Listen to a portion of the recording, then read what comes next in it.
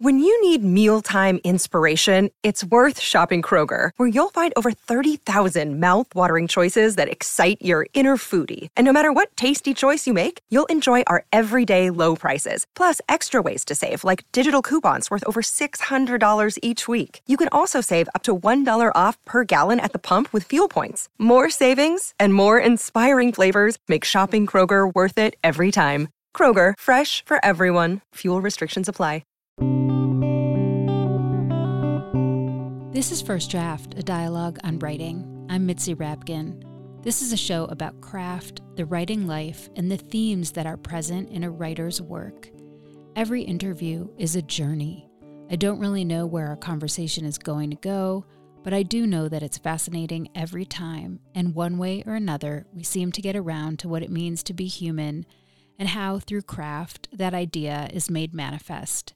Thank you for joining me on this literary pilgrimage into the mind of one writer at a time. My interview today is with Susan Orlean, author of the essay collection On Animals. In all of the time I spent with him, I was very uncomfortable watching him rolling around with these 400-pound lions and thinking, yeah, they are your friends, but they are, bottom line, these primal creatures that, they will kill you. We'll be back with Susan Orlean after these essential words. First, I want to say to you, thank you for listening. The episode you're about to tune into represents 8+ years of dedication and perseverance for producing this show. In addition to conversations that go into depth about a writer's work and obsessions, this show and every interview it features aims to embody the values of honesty, vulnerability, curiosity, and connection. I invite you to join me in this journey as a First Draft patron, which gives you access to cuts from the interviews that didn't make it into the final show, ad-free, pitch-free episodes, and writing tips from my guests. You can become a supporter by going to patreon.com/firstdraftwriters. That's patreon.com/firstdraftwriters. Any amount is welcome, but for $6 a month, you receive thank you gifts on a monthly basis.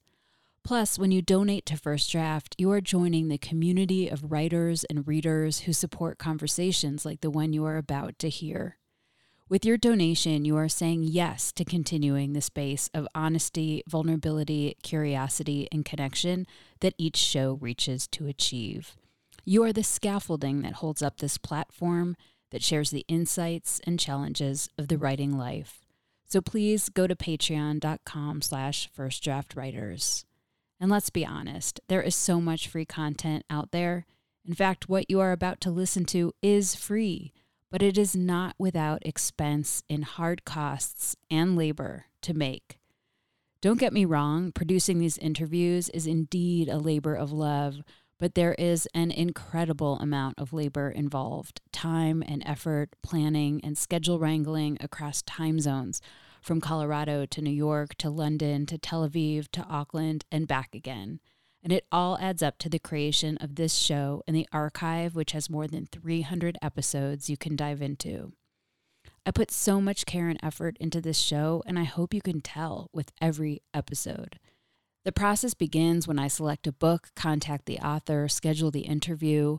Then I read the book, take notes, conduct research, have the conversation, and edit the show. This takes equipment, organization, more late nights than you can imagine, and a lot of heart and sweat to come to fruition each week. And there is no staff. I am the show from start to finish. I know you may not be in front of a computer right now, so why not write a note on your hand or set the alarm on your phone to remind yourself to donate to First Draft when you get home. Please beat the odds of having to listen to this 7 times before you join the First Draft community. Go to patreon.com/firstdraftwriters.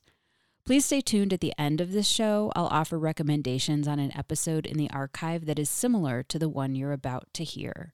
And please rate the show on iTunes and tell everyone you know to subscribe. And thank you for your support and for being here with me today, right now, in this moment. And on to the show.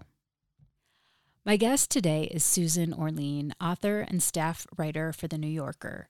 She has written 8 books of nonfiction, including the library book, Saturday Night, and The Orchid Thief.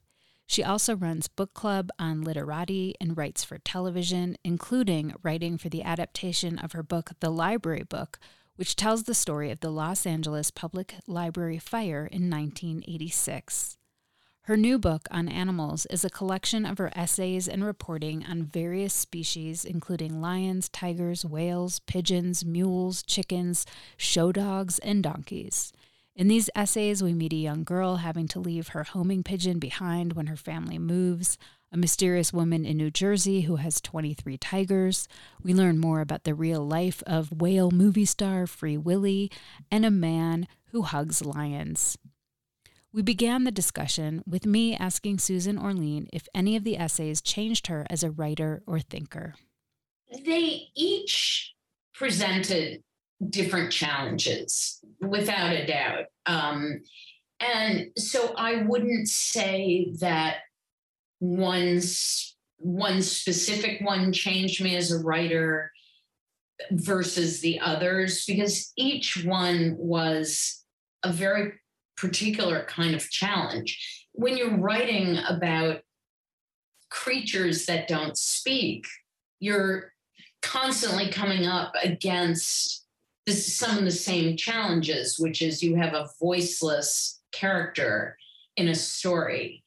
So they each presented a lot of challenges, and each of them presented the same challenge of how do you write about animals in a way that's both full of affection, but that doesn't sentimentalize them, that is both appreciative of them having a kind of existing essence and consciousness, but doesn't anthropomorphize them, because a donkey is not a human, a whale is not a human, and you don't want to slide into that kind of interpretation of the animals.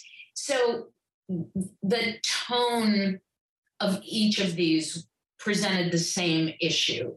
How do you write lovingly about animals, but not in a way that's sentimental, or that in at the end of the day reduces them to being basically animatronic toys, because they're not.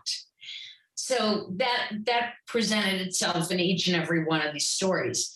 I will say that writing about the tiger lady, the woman in New Jersey who had 27 pet tigers, it changed me as a thinker in a pretty profound way, because until I wrote that story, I knew very little about some of the very dark facts about captivity and the zoo economy, and issues that once I began learning about them, I realized that I suddenly had a very different feeling about patronizing zoos and animal entertainment.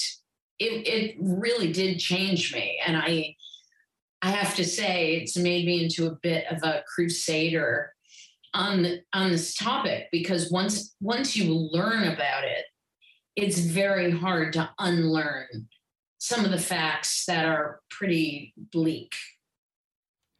So that essay, The Lady and the Tigers, is about this woman in New Jersey, and she was basically hoarding tigers, which we can talk about animal hoarding, because there were a few characters who were hoarding, and it's a very hard habit to break, you could say. And what happened was that you open up where in this suburban town in New Jersey, a tiger is walking through town, and all these people see it, and they're like, where is it from? Did it escape from the zoo? And it turns out that they never figured out where the tiger came from. But this one woman, the bulk of your story is about this woman who has, I think she had 17 tigers. Like at one time she had 23, but she had a few that were unaccounted for, which was worrisome in general, and the conditions weren't good. And her neighbors, like it ended up being lawsuits with her neighbors because she had all these tigers. And it made me think both like how many tigers are in the neighborhood where I live, because you just don't know, but also like her mindset that she felt like she was providing relief in some way. It was a very complicated story. Animal hoarding is a multi-pronged issue that is unfortunately not as uncommon as you might wish it were. And it's a mental health issue. It's not merely, oh, I don't have room for all the dogs that I have. It's almost always a subset of some OCD behavior, it's a compulsion. And the people who hoard animals often begin losing the ability to really take care of their animals well. So it's not just a matter of saying, I love dogs so much, I can't help myself, I want another dog and another dog. At some point, animal hoarders are no longer taking care of their animals in a healthy way. So they've lost track of even the idea of loving these kinds of animals because they're keeping them in terrible conditions. One of the most shocking facts that I learned was that animal hoarding or animal hoarders have a recidivism rate of 100%. So you take this woman in New Jersey who had over 20 tigers, the state intervenes, removes the tigers from her, and you have a number of problems. One is, where do they go? And we don't have a lot of good places for tigers to go. Most zoos have as many tigers as they need and want. They go to animal refuges, which are a whole other subject. Many of them are run by people who are also animal hoarders. So you're sort of out of the frying pan into the fire. And then you add to this mess the fact that these animal hoarders will go back and acquire animals again. And the problem is it's very easy to get animals. It's incredibly easy to get animals. It's shockingly easy to get animals. When I was writing the story, my first question was, well, how would you even get a tiger? That seems like this insurmountable task. Of course, nobody could ever get a tiger. Well, unfortunately, it's very easy to get a tiger. And I hesitate to even say how you do it, but it took me about 1 minute to find myself in a situation where I could have ordered a tiger. Why is that? I mean, that seems incredible. Well, rules on the acquisition and distribution of exotic animals is a state issue, and some states basically don't regulate it at all. You're a person living in New Jersey and you want a tiger, all you have to do is go to one of these states that has very lax regulation around having tigers, and you get one. And they're not even expensive.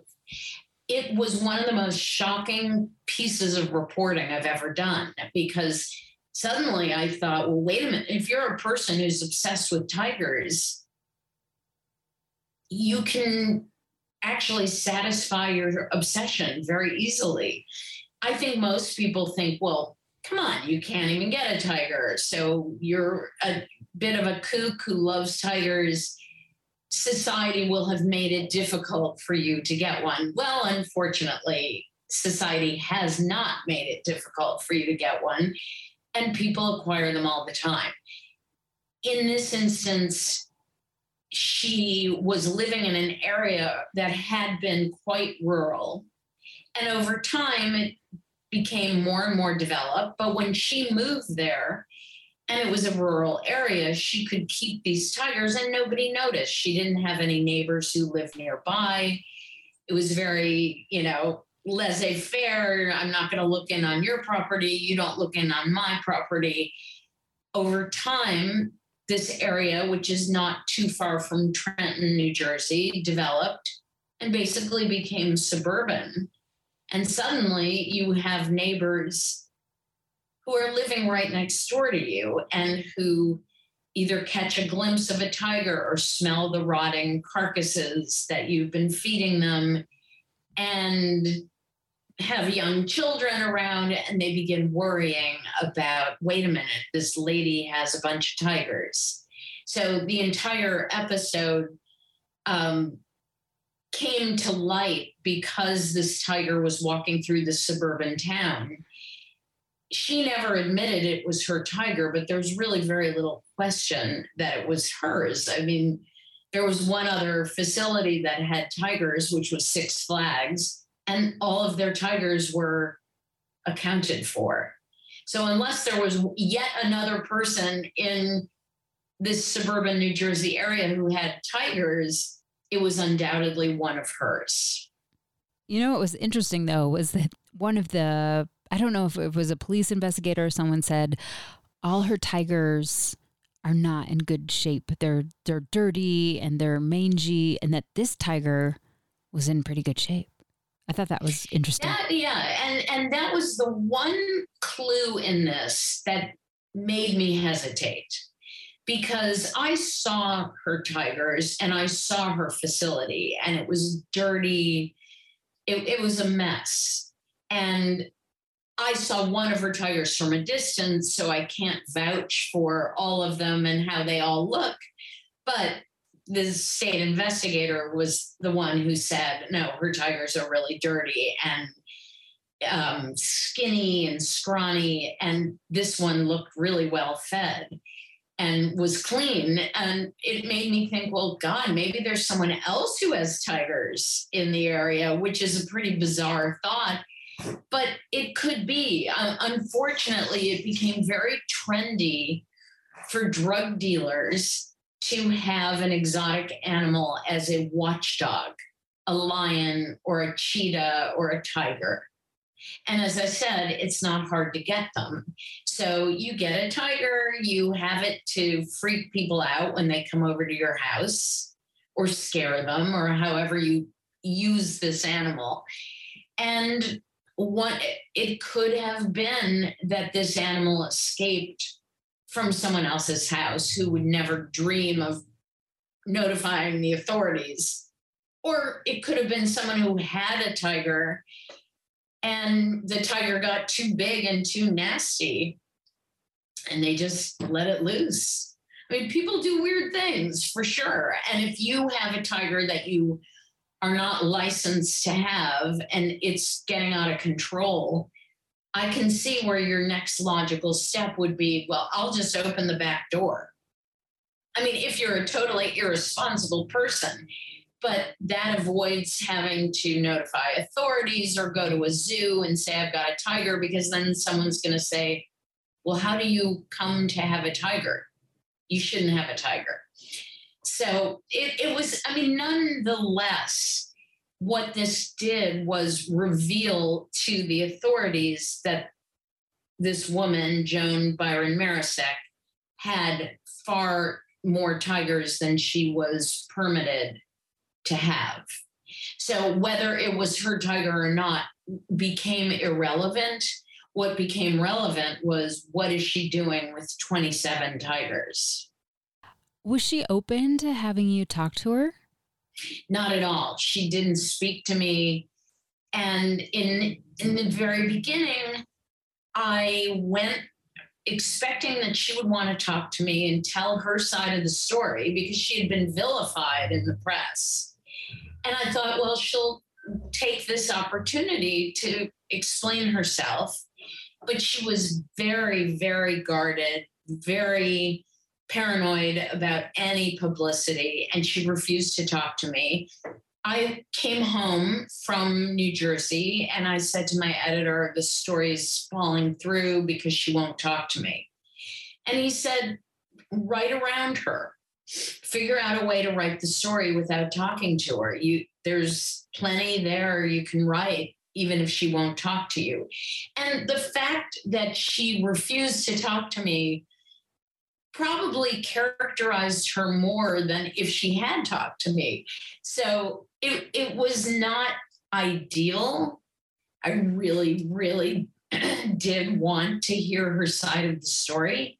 And I did get a lot of her side of the story from the court filings, but she never spoke to me at all. So you wrote another story about big cats called The Lion Whisperer, about a man who sort of like switched his whole position on wild animals and having wild animals. This one took place in South Africa, and it's about a man named Kevin Richardson who would hug lions and ended up at this lion park and kind of started off in a place where he believed kind of in the captivity and believed in them mating so people could come touch and pet the cubs, to becoming an advocate for their wildness and for wild lands for them to live in, because in Africa there actually isn't enough space for them to live in. And that's quite a journey, I think, philosophically, for someone to come and to write about his mental changes. Well, I think that it was rather brave of him to kind of acknowledge that he had been very much part of the problem. And rather than pretending that he had never had any part in that, he was very frank about moving through this very specific process of thinking and going from loving the idea of being able to hold and pet lions and then working at Lion Park, which is a facility where you pay for the pleasure of holding a lion cub or taking a walk with a lion cub on a leash. And like a lot of animal entertainment, the moment itself is marvelous. That's why people do it. And a lot of times, either you don't want to think about what it means, or you simply aren't educated to know what the outcome of this really means. And in his case, he had a sort of shocking revelation, and it changed him dramatically. He wanted to continue caring for the lions that he had sort of raised from the time they were cubs. But he felt very strongly that the very common tourist attraction of petting lion cubs was something that really had to be discontinued. And there's a lot of money in that. There's a lot of tourism money that goes towards having these close encounters with wild animals. And unfortunately, the bottom line is that we will all have to give up this kind of dreamy opportunity if we're really to be moral about what happens in the lives of these wild animals. And I was just as guilty as I'm sure millions of people are who've participated in something like this. I was at a county fair about 10 years ago, and they have farm animals that you can pet, and they also, for an additional $10, had a lion cub that you could hold in your lap and pet. And you can imagine how long the line was for this. And I got right into that line thinking, oh my God, I get to pet a lion cub. This is incredible. Well, so I'm not wagging my finger and trying to suggest that I'm so virtuous and that I would never do such a thing. I was really ignorant. Now that I know, and it doesn't take that much to put two and two together, but that's not what we do. We respond to the kind of immediate pleasure at hand. I pet this lion cub. It was really exciting and cool, and I loved doing it. And only when I learned or pieced together the reality that these lion cubs that were being handled and petted could never be released into the wild. They're ruined in the sense of being able to adapt to wildlife. And secondly, they are in very short order too big and too dangerous to be petted by people at a county fair. So what happens to them? And we don't really like thinking about it because the answers aren't very pleasant. Anyone who has had the enjoyment of petting a lion cub probably would be quite horrified to learn that most of them end up in canned hunts in these fake safaris in Texas and Georgia, where people pay $5,000 or $10,000, and a lot of times the animals are sedated so that they're easier to be shot. And that is an animal that has become accustomed to humans and probably doesn't even have natural instincts to protect itself. Well, you don't think about that when there's an adorable lion cub at the county fair. And Kevin Richardson didn't think about it. And now he's really on the other side of the industry. And I found the whole topic pretty unsettling when you really follow the story to its inevitable conclusion, which is really not a very happy one. Yeah, it's interesting because I'm not sure about Joan and her, if she hugged tigers, but he would hug his lions. And I just kept thinking about that documentary, Grizzly Man, and how even if you've had a bond with a lion your whole life, which is different than Grizzly Man because these were wild animals, but still, it's like that is a wild animal whose most primordial instinct is to eat. So it blows my mind. I would be terrified to hug an animal like that. I've got to say, in all of the time I spent with him, I was very uncomfortable watching him rolling around with these 400-pound lions and thinking, yeah, they are your friends, and the fact is they are, bottom line, these primal creatures that, they will kill you. There's nothing.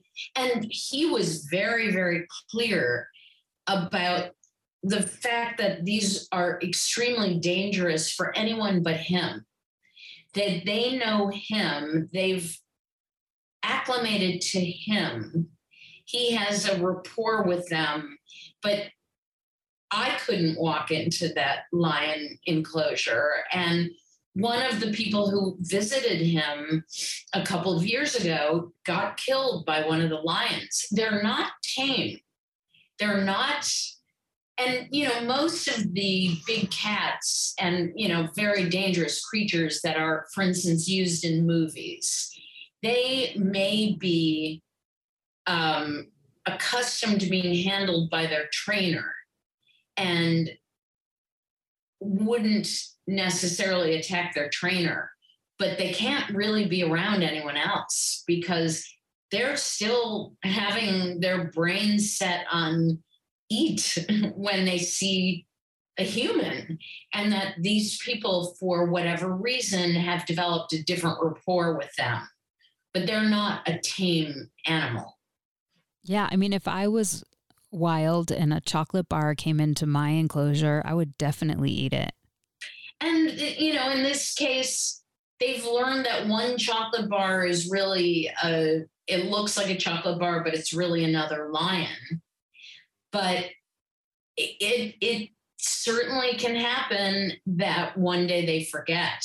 And Siegfried and Roy, who were tiger trainers, famously, for years and years and years in Las Vegas doing their show, and they were lauded as being the most remarkable tiger trainers, and could hug and roll and have their tigers romp around with them. One day, one of the tigers just lost it and attacked. It was either Siegfried or Roy, I can't remember. And he didn't kill him, but he absolutely devastated him, and he was never normal again. Joan Marisek, her tigers attacked her husband and injured him very gravely. So, you might have this relationship with these wild animals that no one else can have, and including you, if the circumstances are right, things can go off. And honestly, I certainly don't celebrate anyone being injured. There is something almost reassuring to think these animals are still animals, and they still look at people as a food source, and they haven't been denatured so completely that they're zombies. They still react to people the way they're really meant to react to people. It's interesting too, because you were mentioning earlier about the lion cubs and the difficulties of putting these animals back into the wild. Essentially, you can't. But one of your essays was also about Free Willy and the huge effort that people made for this one orca, which I'm not reducing it at all to one orca. It's amazing how much money went into freeing this animal, but that hopefully he's still out there in the wild. Unfortunately, he's not. And what happened after I wrote the story is he had been out in the wild, although while he was in the wild, he came in very close to shore and was playing with kids and allowing himself to be handled. So he wasn't acting like a wild whale. And then he returned to his enclosure in Iceland. He then unfortunately got pneumonia and passed away. So he enjoyed a certain brief period of freedom, a certain brief period of his life where he got to decide where he wanted to go, but he never lived as a free whale. I also think part of the point of that story was to raise, not in a finger-pointing way, but just to raise the fact of the millions and millions of dollars that had gone towards trying to free one whale.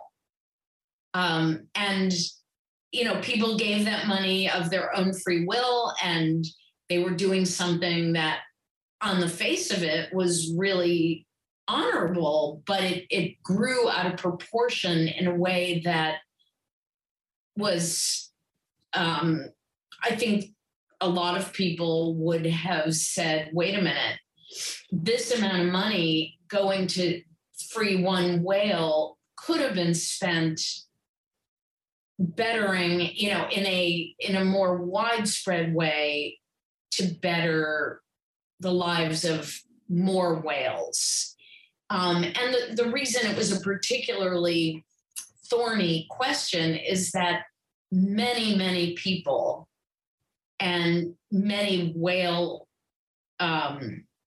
experts never believed he could be released into the wild. He had been in captivity since he was a youngster. And you abductably alter an animal's instincts by having them in captivity. Among other things, they no longer have a family, and whales travel in pods and they're very family oriented. So he no longer had a family. The chance of him surviving in the wild would be reduced considerably if he didn't have other whales around him. So we've certainly seen a lot of animals go feral. You know, cats are feral and dogs can live feral, but they're not returning to, you know, if you let a dog loose, it's not going to join a pack of coyotes. If you let a cat loose, it'll learn how to eat out of garbage cans and live as a semi-wild thing, but they're still domesticated animals.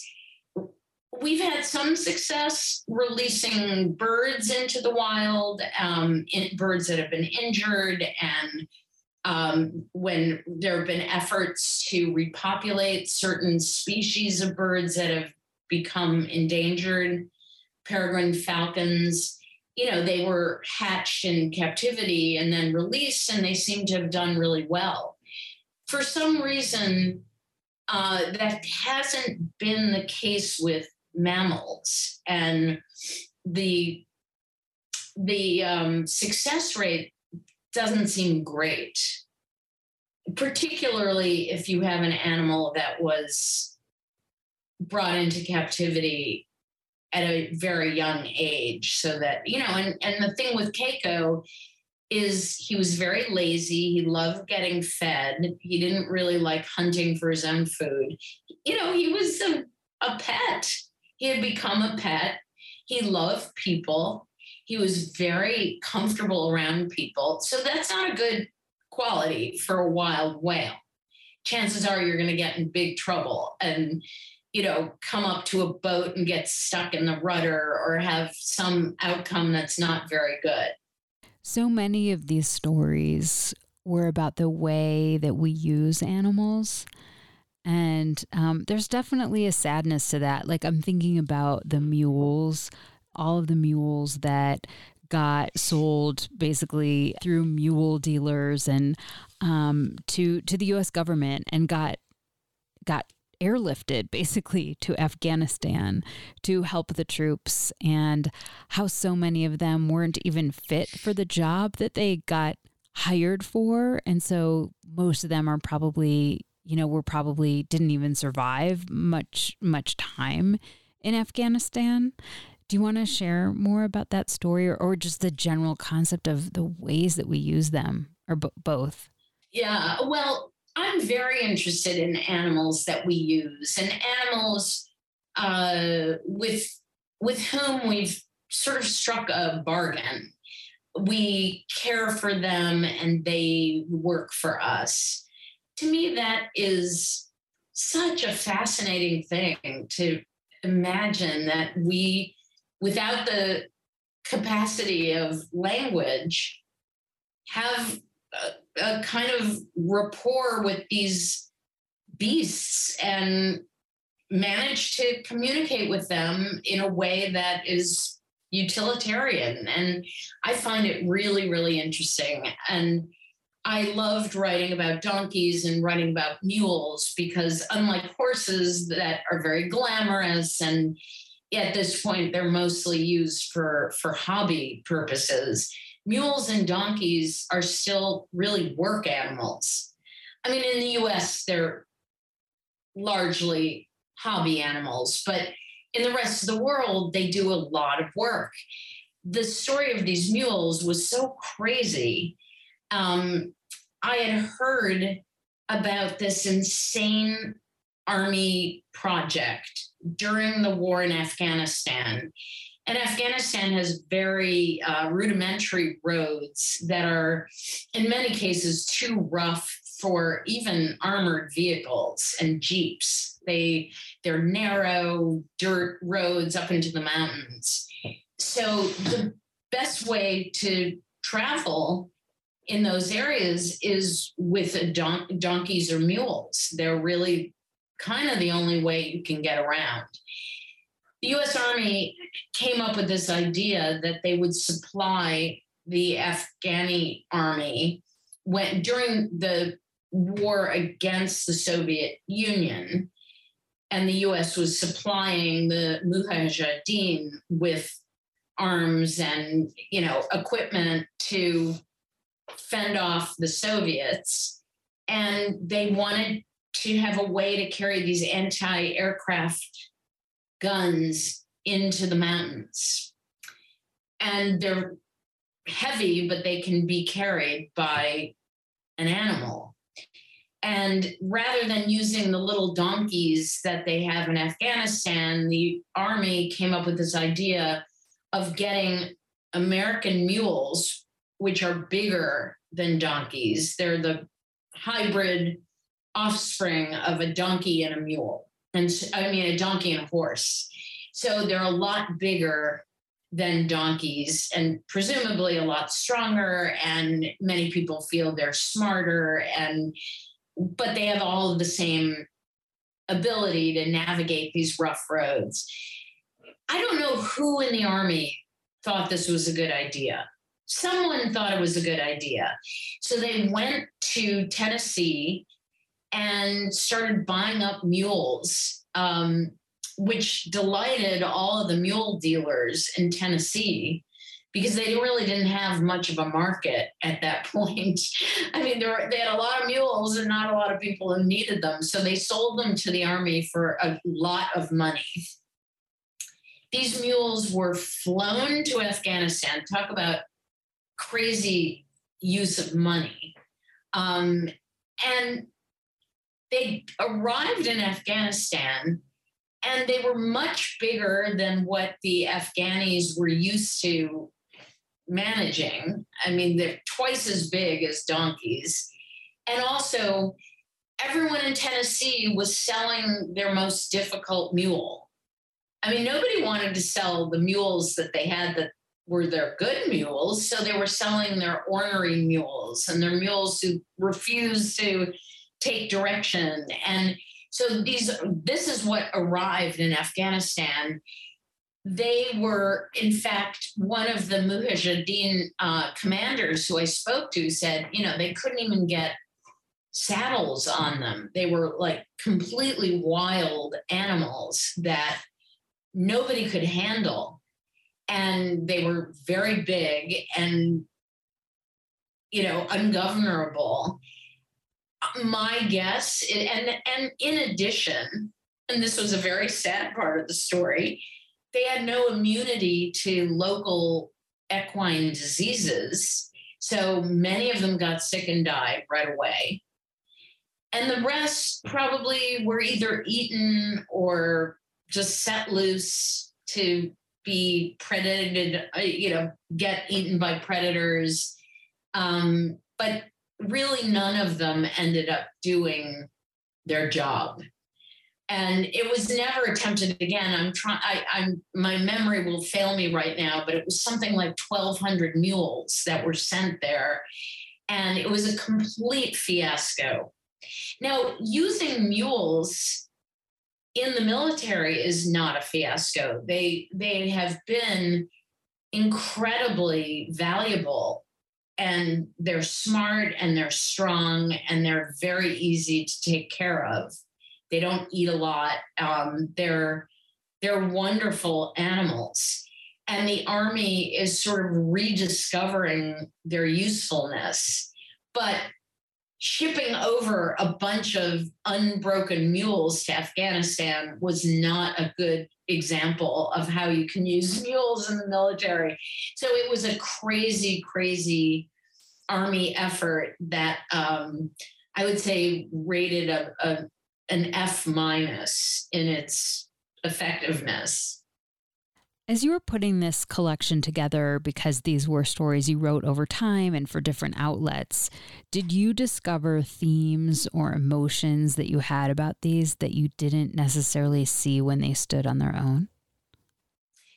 Absolutely. I think that that was one of the great pleasures about putting them together and seeing some of, for instance, the issue of captivity and the kind of cursed nature of captivity, which came up repeatedly in this piece.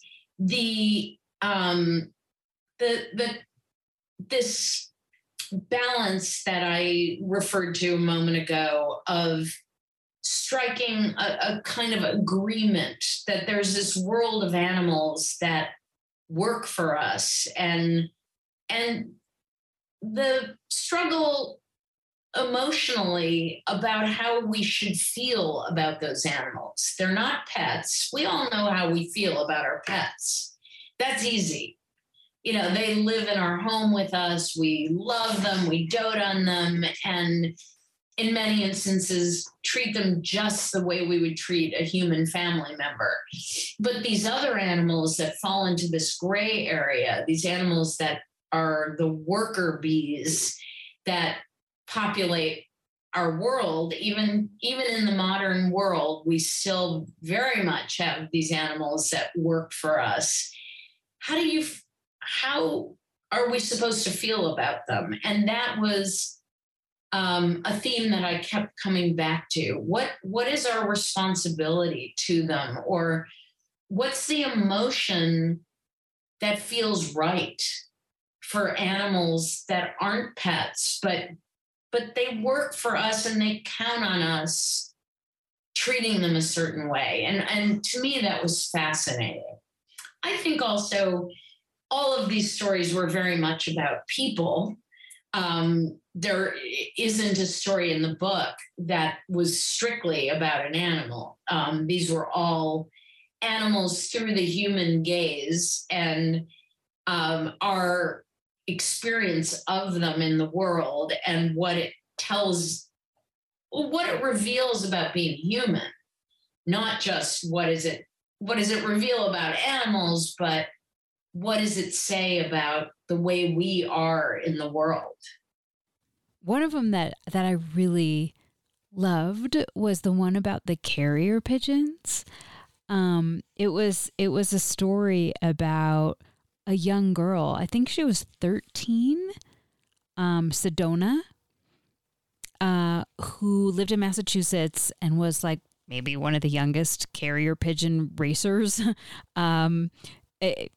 in at least her community, but she was moving, and the carrier pigeons are so strongly linked to home that she couldn't bring them with her. And I don't know, I got this sense, and I think even in your essay, they don't know 100% why they fly back home, but that the pigeons, and I'm probably totally putting my values on them, they seem to really like to fly like that, to go far away and come home. There's got to be, and in a way, I love the fact that we can't really explain it. There remains mystery in this. First of all, their ability to find their way home. When they're taken hundreds of miles away, they can still find their way home. And it's been studied and studied and studied, and many different theories have been examined and discarded, and we really have never quite put our finger on how they have this magical capacity. You can blindfold them, keep them in a dark room, take them 600 miles away, and they can find their way back. So they're not looking out and recording landmarks, which in itself would be amazing. But it's something beyond that. It's something so deeply instinctual that no matter what you do to try to thwart it, they can still do it. But the sadness for me was discovering this reality, which is that they really have one home. These racing pigeons, they learn one home.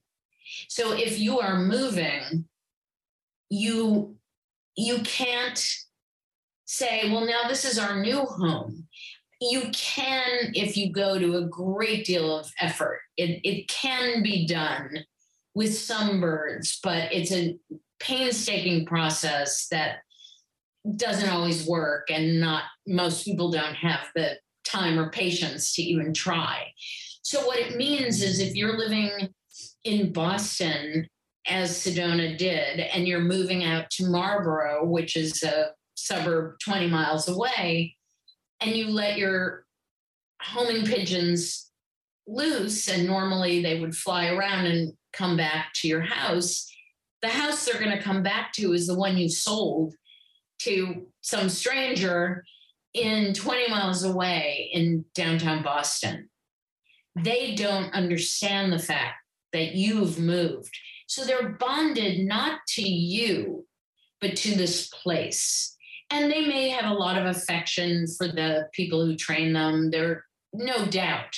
It's not at all like dogs that can scent, and smell their master and find their master even in a strange place.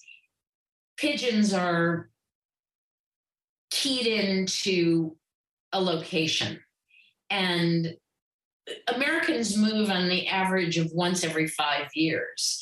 So having homing pigeons has this built-in sort of tragic element, which is if you love them and you love having them, the only thing you can do when you move is keep them caged forever.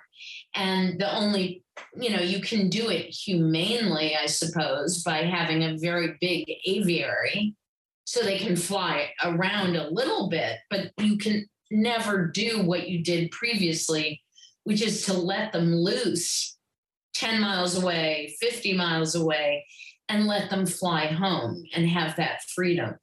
So Sedona was moving, and she didn't have an aviary and wasn't going to have a nice big aviary. And even at their very best, it's sad to think of birds that are going to remain caged.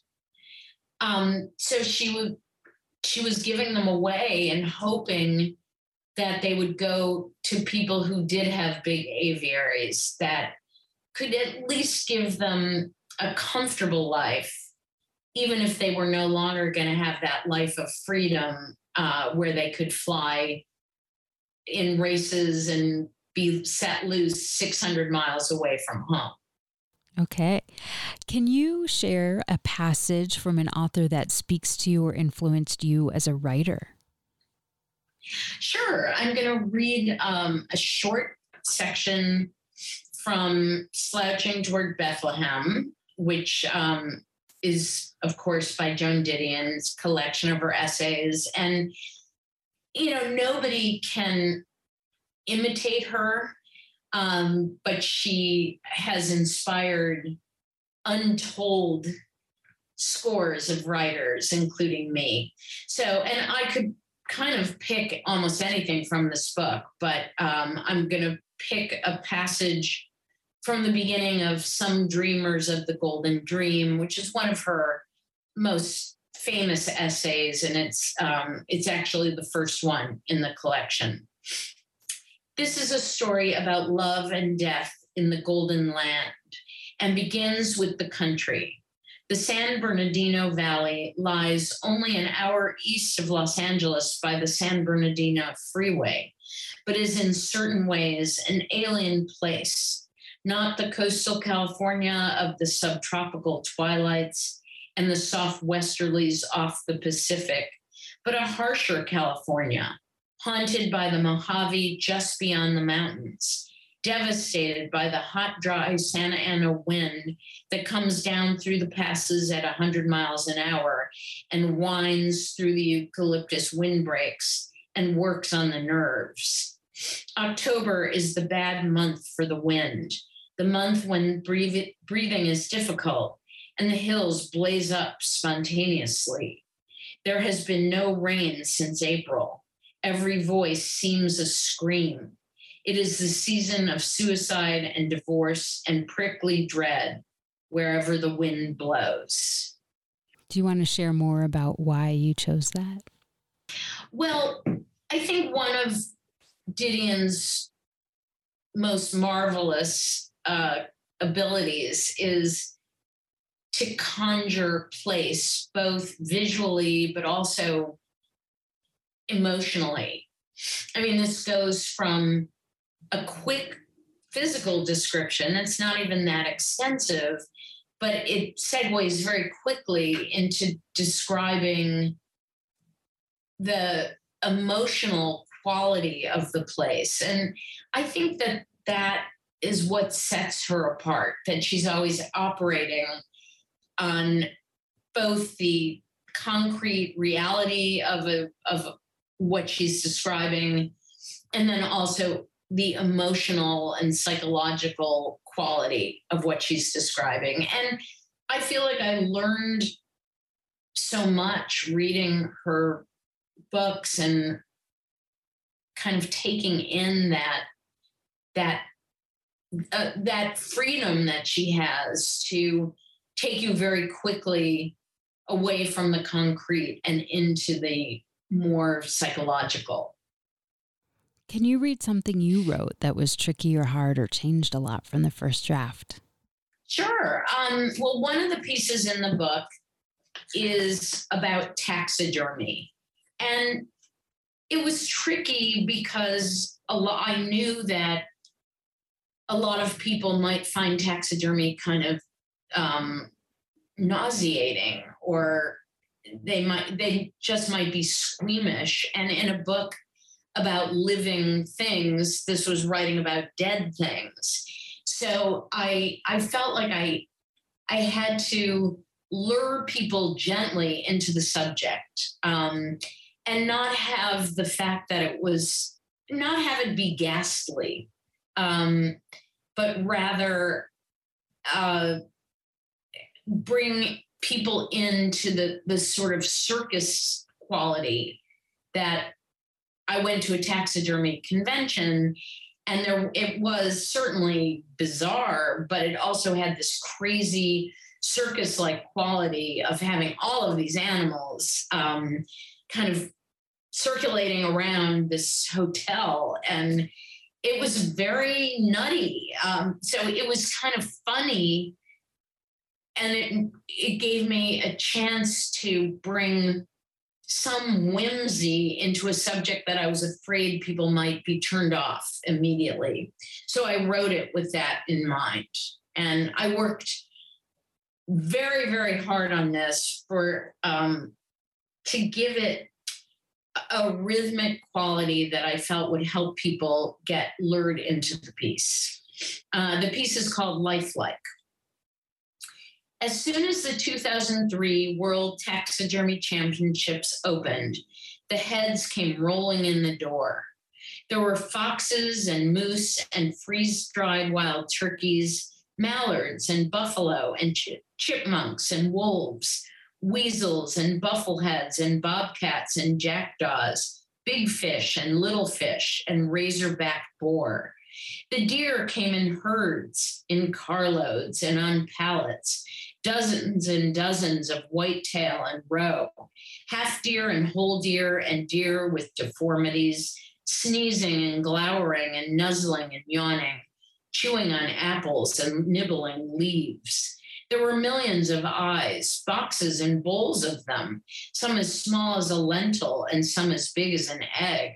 There were animal mannequins, blank-faced and brooding, earless and eyeless and utterly bald, ghostly gray antelopes and spectral pine martens and black-bellied tree ducks from some other world.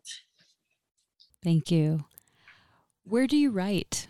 I am very lucky. I have a little writing studio that stands separately from my house, but it's only maybe 100 yards from my house. So I don't have a long commute, but it's my space. It's my own space that my husband and son are only allowed in with my permission. I feel I have a sense of privacy and ownership of it that's really irreplaceable. And it also happens to be lovely. It's a glass box, and it's surrounded by trees. So I feel a little bit like I'm in a tree house. What do you do or where do you go to get away from writing? My favorite thing to do to get away from writing is to go for a hike. And I'm lucky because in Los Angeles, there are a million places to either go for a beautiful walk or a hike that are, 10 minutes from my house. I like to get away from writing to do something physical. And if I don't want to actually go for a hike, I usually garden because, again, it's something physical. I like to shut off my brain and just, I guess, sweat. Who do you show your work to first to get feedback? My first reader is my husband. I feel I trust his taste, and I also feel really comfortable showing him things, even when they're in their rawest, most unpolished state. I'm not comfortable showing anyone else work that's that early. But I feel like I can show him things that are just ragged. And it's not that he won't ever criticize. He certainly does, but it helps me just feel like someone's reading it and saying, okay, I see where you're going, keep going. So he's a great constructive criticizer. How have you dealt with rejection? Not very well. I am highly sensitive, and I think in my writing career, I've mercifully had very little rejection, but the downside of that is that I haven't had a lot of practice with it, and I haven't learned that you can have a rejection or a disappointment and then tomorrow's a new day. Instead, it feels like the end of the world for me. The only way that I can really handle it is to sort of allow myself to be immersed in the feeling of rejection and then shut it down and cut it off and not allow myself to even think about it anymore. It's almost like when you have a cavity and you keep poking at it with your tongue, and then if you know what's good for you, you will not touch it again. And so that's sort of my approach. And what is your favorite word? Well, I thought long and hard about this, and I realized that when my sister and I were young, we loved certain words, and we would kind of collect words that we liked saying, words that delighted us. And then we would get very funny about not allowing ourselves to use those words because they were too special. And we would get really mad at each other if we heard one or the other heard the other using one of these special words that really was too good to use in normal conversation. And you'll laugh because these were not words that are fancy or complex or anything, but they were words that became on our list of words that you shouldn't use much because they were too special. And the one that was number one on the list was the word slice. So even now, I have to say, when I'm asked what's my favorite word, it has to be slice, because this was the top of our special, special word list. Thank you so much for your time and for sharing thoughts on this beautiful book. I really appreciate it. Thank you so much. It was such a pleasure to talk to you. If you liked today's show with Susan Orlean, author of the essay collection on animals, check out our first interview where we talked about her nonfiction book, The Library Book, which chronicles a devastating fire in 1986 at the Los Angeles Public Library. You can find that interview and the entire First Draft archive of more than 350 interviews at firstdraftwriters.com. You can stay tuned to First Draft on social media on Facebook, Twitter, and Instagram. Just look for First Draft ADOW. You can email me at firstdraftwriters@gmail.com anytime. Remember, there are plenty of extras for becoming a member and donating to First Draft, including access to pitch-free, ad-free content, as well as cuts from the interviews that didn't make it into the final show, writing tips from my guests, books, and more. Join me as I reach for honesty, vulnerability, connection, curiosity, and insights on craft with each episode. I can't tell you enough how much each and every single dollar counts to keeping the show alive. The first tier of support is just $6 a month. So please go to patreon.com/firstdraftwriters. Coming up in the next few months on First Draft, interviews with Evie Wild, Lan Samantha Chang, Thriti Umrigar, and Jacqueline Michard. I want to send out a huge thank you to my patrons for making this interview happen. Your support makes First Draft, a dialogue on writing, a reality every week. Please stay healthy and safe. The theme music for First Draft was produced and performed by Murph Mahaffey. I'm your host and producer, Mitzi Rapkin. Thank you for listening.